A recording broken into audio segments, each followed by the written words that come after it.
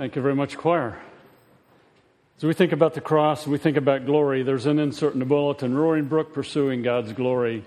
Ephesians 13b and 14, having believed you were marked in him with a seal, the promised Holy Spirit, who is a deposit guaranteeing our future inheritance, or our inheritance under the redemption of those who are God's possession, to the praise of his glory. Our life's redemption, forgiveness, reconciliation is all centered in God and his glory. And that should be our passion each day, a deep, deep concern about God and his glory.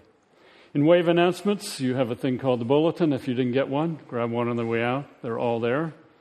We'll let you read. Let's pray together. Father, we are grateful for Christ is coming among us, taking upon himself human form,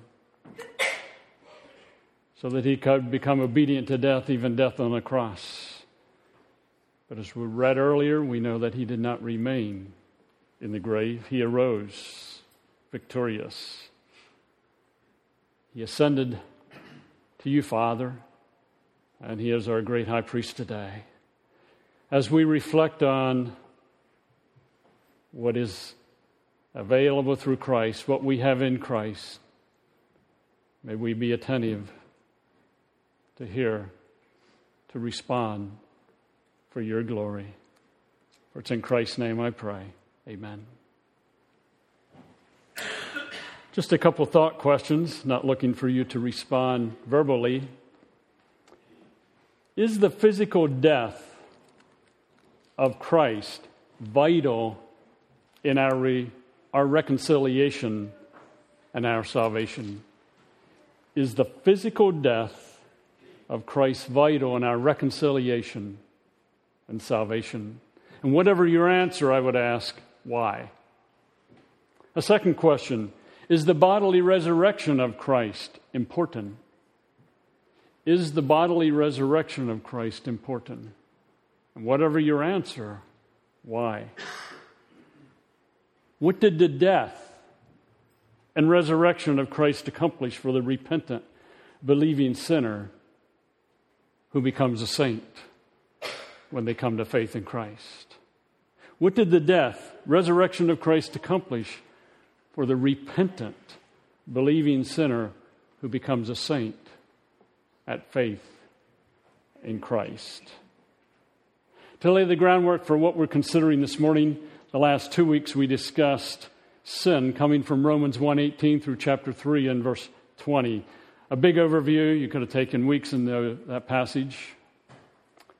And we define sin as being missing the mark of a relationship with God, that is the Creator God, and missing the mark of contentment in obedience.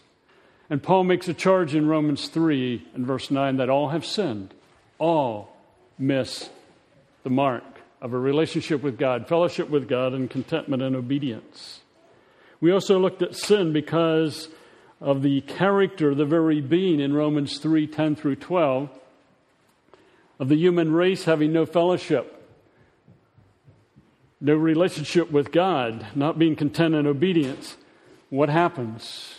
Their character, thinking, their words and actions miss the mark. They fall short. They claim, I'm in control, and results in being self-centered. Scripture clearly communicates we commit sins because we're separated from a relationship, fellowship with the Creator God. We do not become a sinner because we commit sins. We commit sins because we are a sinner. Let's take our Bibles and turn to Romans chapter 5. Romans chapter 5, and in a few moments we'll read together verses 12 through 21.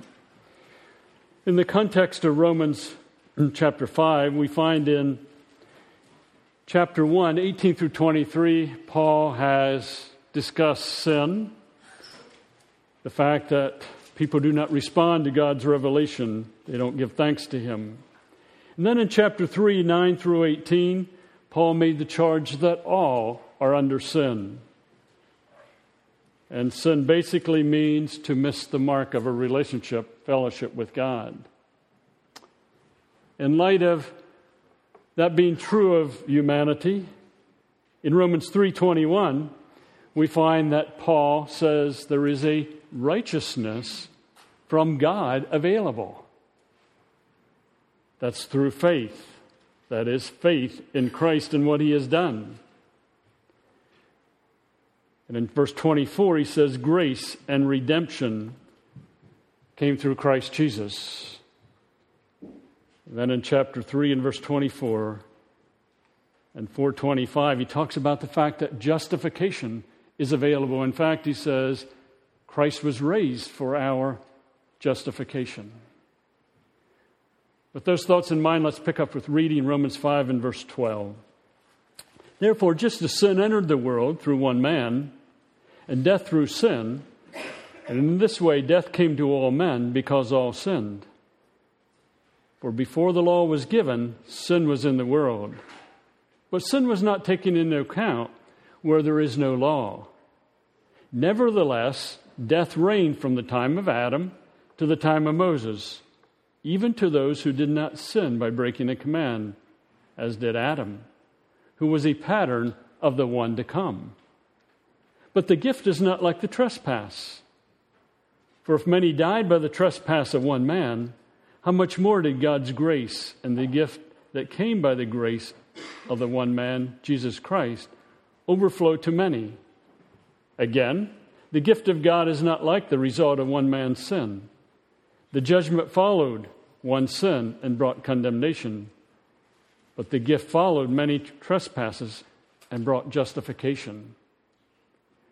For if, by the trespass of one man, death reigned through that one man, how much more will those who receive God's abundant provision of grace and of the gift of righteousness reign in life through the one man, Jesus Christ? Consequently, just as the result of one trespass was condemnation for all men, so also the result of one act of righteousness was justification that brings life for all men. For just as through the obedience of one man, the many were made sinners, so also through the obedience of one man, the many will be made righteous. The law was added so that the trespass might increase.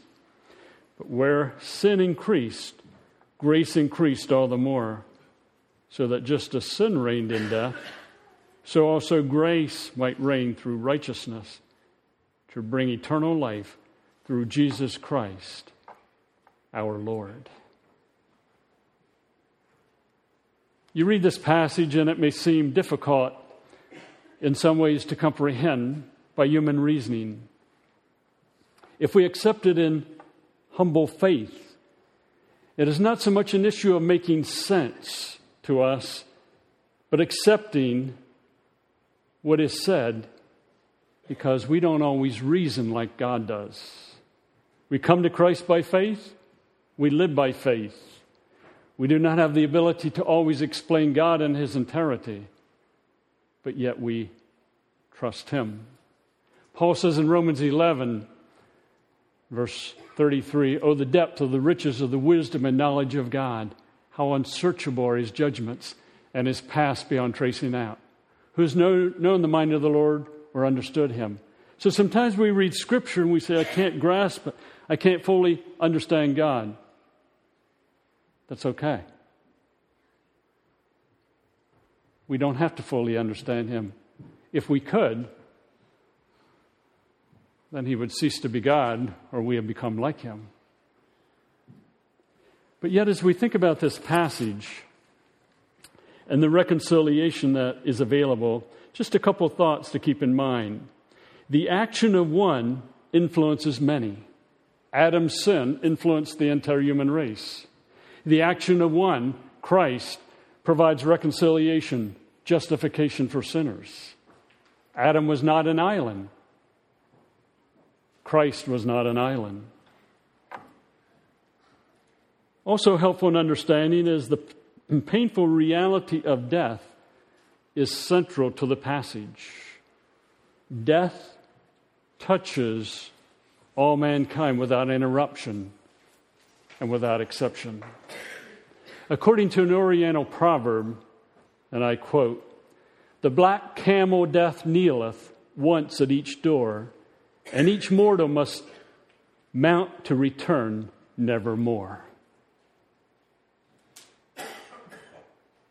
As one who was fully human and fully God, Christ experienced death. Death comes due to no effort on our part. Life comes due to no effort on our part. And that's made very clear in the passage. We may argue that we were not present when Adam sinned, so why should we be sinful? Nor were we present when Christ died and arose. That is, bodily present. It's not fair to be born guilty of Adam's sin, we might say. We didn't ask to be born. Neither is it fair that the sinless Son of God suffered the reality of death on behalf of all mankind. It's only because God is gracious and forgiving and not merely just that we can be saved. As you think about this passage, Habakkuk had a problem in understanding God. At first, he couldn't understand why God did not bring revival to the chosen people of Israel. And he cried out to God, "How long, O Lord, will I call for help and thou wilt not hear? I cry out to thee violence, yet thou dost not save." Even less could he understand that God would punish his own people through the hands of the Chaldeans or Babylonians, who were pagans and immeasurably more wicked than the Israelites. "Thine eyes are too pure to approve evil," the prophet reminded the Lord. "And thou canst not look on wickedness with favor. Why dost thou look with favor on those who deal treacherously? Why art thou silent when the wicked swallow up those more righteous than they?" Finally realizing that the Lord's ways are beyond human comprehension, Habakkuk testifies, "Though the fig tree should not blossom, and there should be no fruit on the vines, though the yield of the olive should fail and the field produce no food, though the flock should be cut off from the fold, and there should be no cattle in the stalls, yet I will exalt in my Lord. I will rejoice in God my salvation. The Lord God is my strength." Habakkuk understood, even though he could not fully explain God, he needed to trust God. And as we read and think about Romans chapter 5, 12 through 21 briefly, you say, "I just can't maybe put it together like I would desire to." That's okay. But get the general gist of it. He talks about being in Adam. "Therefore, just as sin entered the world through one man and death through sin, and in this way death came to all men because all sinned.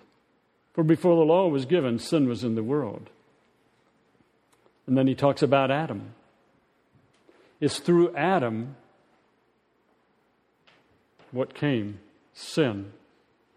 Hamartia, the missing the mark, the lack of a relationship, a fellowship with God. Adam and Eve having communion with God, they chose to disobey God. And what happened? No relationship, no fellowship with God, no delight in simply obeying. Missing the mark of that relationship, fellowship with God. And the text clearly states Adam is involved. Verse 14, "Nevertheless, death reigned from the time of Adam to the time of Moses." In verse 15, "But the gift is not like the trespass." The trespass referring again to Adam. In verse 16, again, "The gift of God is not like the result of one man's sin," referring again to Adam. It's through Adam that sin came into the world. We today tend to think of an individual mindset. The Eastern mindset, even today, is not an individual mindset, but a community mindset. So when Paul writes, as Israel was thinking,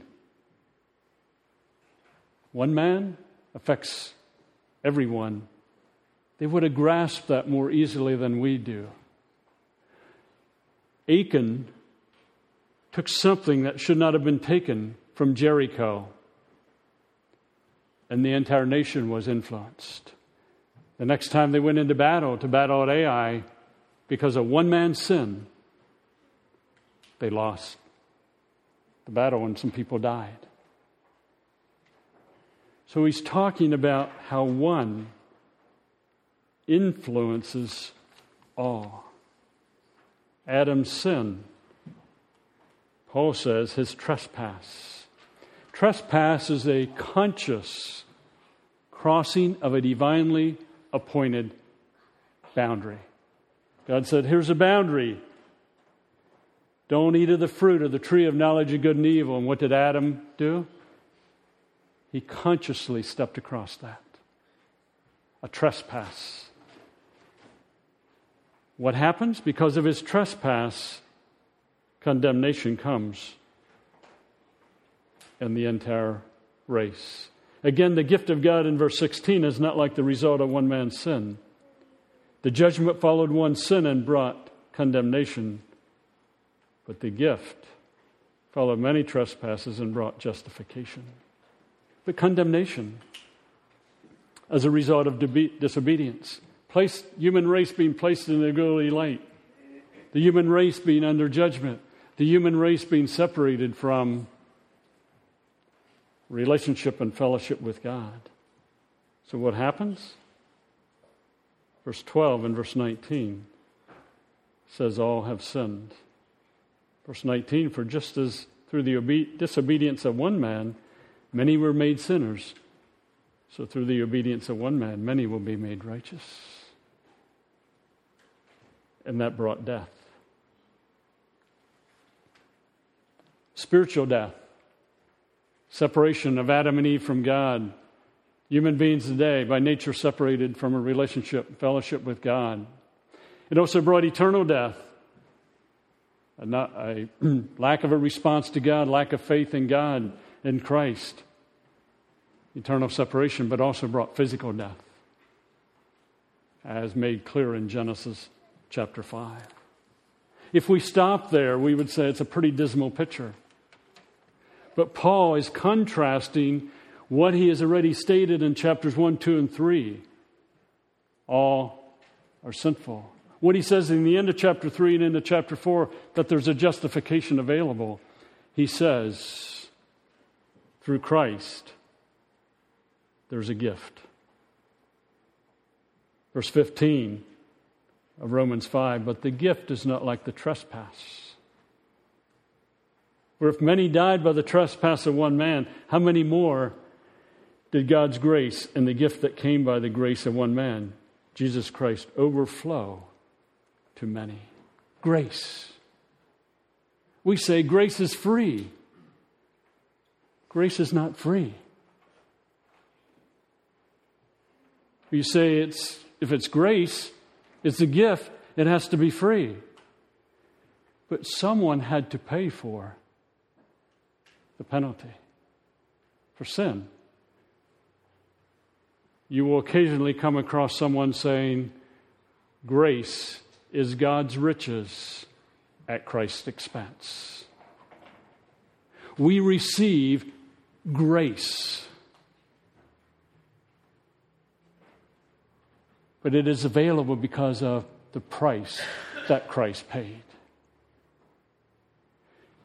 So sometimes a guy, usually that's the norm in our culture, is going to ask a gal to marry him. And he will ask and then he'll offer a diamond. And the gal may say, yes. And she gets a diamond free of charge to her. but he had to pay for it. Christ offers a gift, grace, but it came at an expense, as verses 15, 17, 19, and 21 bring out. In verse 17, for if by the trespass of one man death reigned through one man, how much more will those receive God's abundant provision of grace and the gift of righteousness reign in life through one man, Jesus Christ? Adam brought condemnation. Christ brings a gift. It's through his act of righteousness, his act of obedience, that righteousness is available. Notice in verse 18, consequently, just as the result of one trespass was condemnation for all men, so the result of one act of righteousness was justification that brings life for all men. You say, I don't deserve to be an Adam. I don't deserve to be condemned. I don't deserve to be separated from a relationship with God because of Adam. Nor do we deserve to be righteous because of the one act of Christ. But that's the way God planned it. So what happens? Because of Christ's obedience, his act of righteousness, verses 16, 17, 18, and 19 make it very clear that justification is possible. Verse 16, again, the gift is not like the result of one man's sin. The judgment followed one sin and brought condemnation, but the gift followed many trespasses and brought justification. And the idea of justification is to declare righteous, to be seen in Christ, dressed in his righteousness. And again, that's possible because of Christ, his death, his resurrection. And then Paul says, in verses 17 and 21, that there can be a reign in life through Jesus Christ. How much more, at the end of verse 17, will those who receive God's abundant provision of grace and of the gift of righteousness reign in life now, but not only now, in the future through one man, Jesus Christ. At the end of verse 21, to bring eternal life through Jesus Christ, our Lord. And please keep in mind that eternal life is not merely an eternal destiny. Eternal life is a relationship with God, a relationship with Jesus, with the Spirit of God in the present. John 17, 1 through 4 makes that very clear. Eternal life is now and future. It is Christ's death and resurrection which enables a repentant, believing sinner to be placed in Christ. So when one is in Christ, according to Romans 6, we won't discuss the passage, but merely mention a couple things. One is placed into Christ. The word baptized means to be placed into. The repentant, believing sinner is placed into Christ. United with Christ in his death and his resurrection. When Christ died, we die with him. When Christ came from the dead, we came from the dead with him. Romans 6 also says that we died to sin in Christ. Now think about that. Died to sin.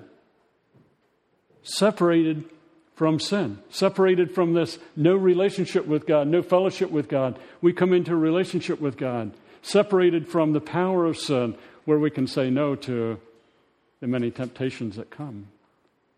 Not only dead to sin, but alive to God in Christ Jesus.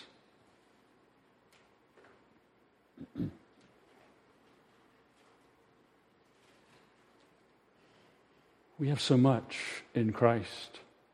Or if you haven't come to Christ, you can have so much in Christ. We come to him through repentance of sin and faith in Christ. In Christ, the sinner goes from slavery to sin to slavery to righteousness. We have a righteousness from God. In Christ, we move from slavery to sin to slavery to righteousness for God's glory.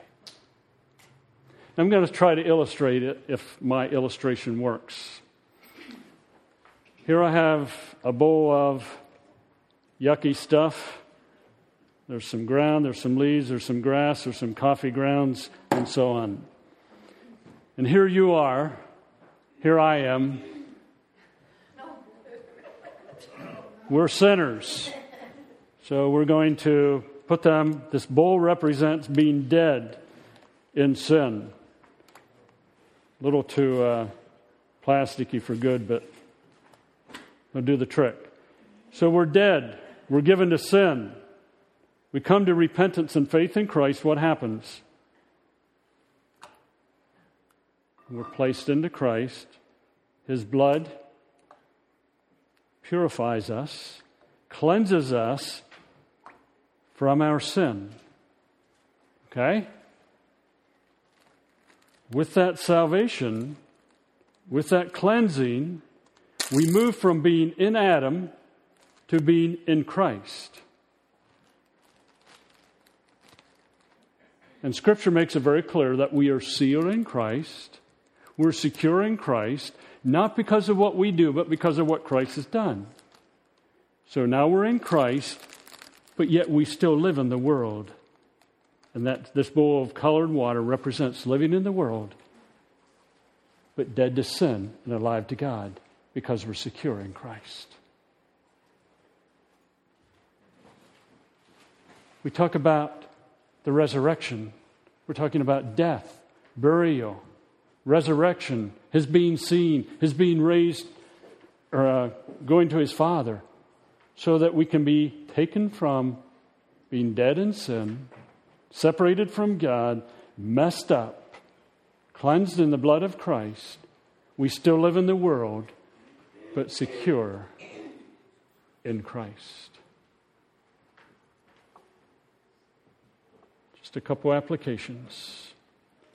In Romans 5:15, the power of sin, which is death, can be broken. But the power of Christ, which is salvation, cannot be broken. The power of sin, which is death, can be broken. But the power of Christ, which is salvation, cannot be broken.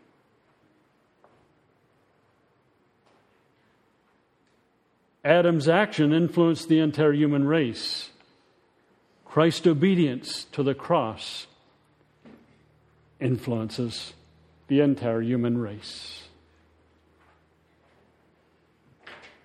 One influencing many, Adam and Christ. There is no solution for sin, hamartia, the Greek word, other than Christ. That is faith, repentance of sin, faith in Christ and what He has done. It's through Christ. The entire human race is in Adam. Thus, they can produce only that which comes from no relationship, fellowship with God. Thus selfish rather than for God's glory. Lack of information or education or answers is not the problem. Sin is the problem. Nothing wrong in giving answers, giving information, responding to people's questions. That's good. But it's still an issue of Christ that has to deal with our being over here in this bowl, separated from a relationship and fellowship with God. Coming to Christ, being cleansed, and then forgiven. We move from being in Adam to in Christ through repentance of sin and faith in Christ. We trust in the action, the obedience of another. It's Jesus Christ not our own effort. It is by grace. An old tale speaks of a man who died and faced the angel Gabriel. And again, this is a tale. It illustrates a point. Faced the angel Gabriel at heaven's gate. Said the angel to the man, here's how this works. You need 100 points to make it into heaven. You tell me all the good things that you've done, and I will give you a certain number of points for each of them. The more good there is in the work that you cite, the more points you will get for it. When you get up to 100 points, you get in. Okay, the man said. I was married to the same woman for 50 years and never cheated on her, even in my heart. That's wonderful, said Gabriel. That's worth 3 points. 3 points, said the man with alarm. Well, I attended church all my life and supported its ministry with my money and service. Terrific, said great Gabriel. That's worth a point. 1 point? Said the man, and his eyes beginning to show a little bit of panic. Well, how about this? I opened a shelter for the homeless in my city and fed needy people by hundreds during the holidays. Fantastic. That's good for 2 points, said the angel. 2 points, cried the man in desperation. At this rate, the only way I'll get into heaven is by the grace of God. Come on in, said Gabriel.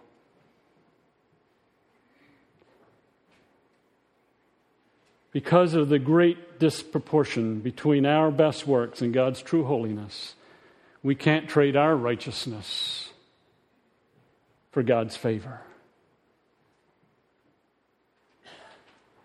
We can offer all that we want, but it still comes from the lack of a relationship and fellowship with God.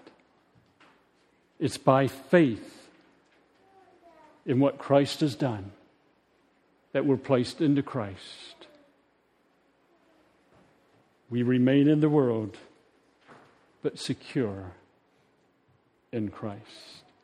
My simple question, are you in Adam or are you in Christ? The resurrection makes it possible to be moved from Adam to in Christ. Where are you? I can't answer for you, nor can you answer for me. If you're still in Adam, why not today come to faith in Christ? If you're in Christ, then as you live in the world but secure in Christ, delight in and enjoy Christ. Let's sing together as we close our service, In Christ.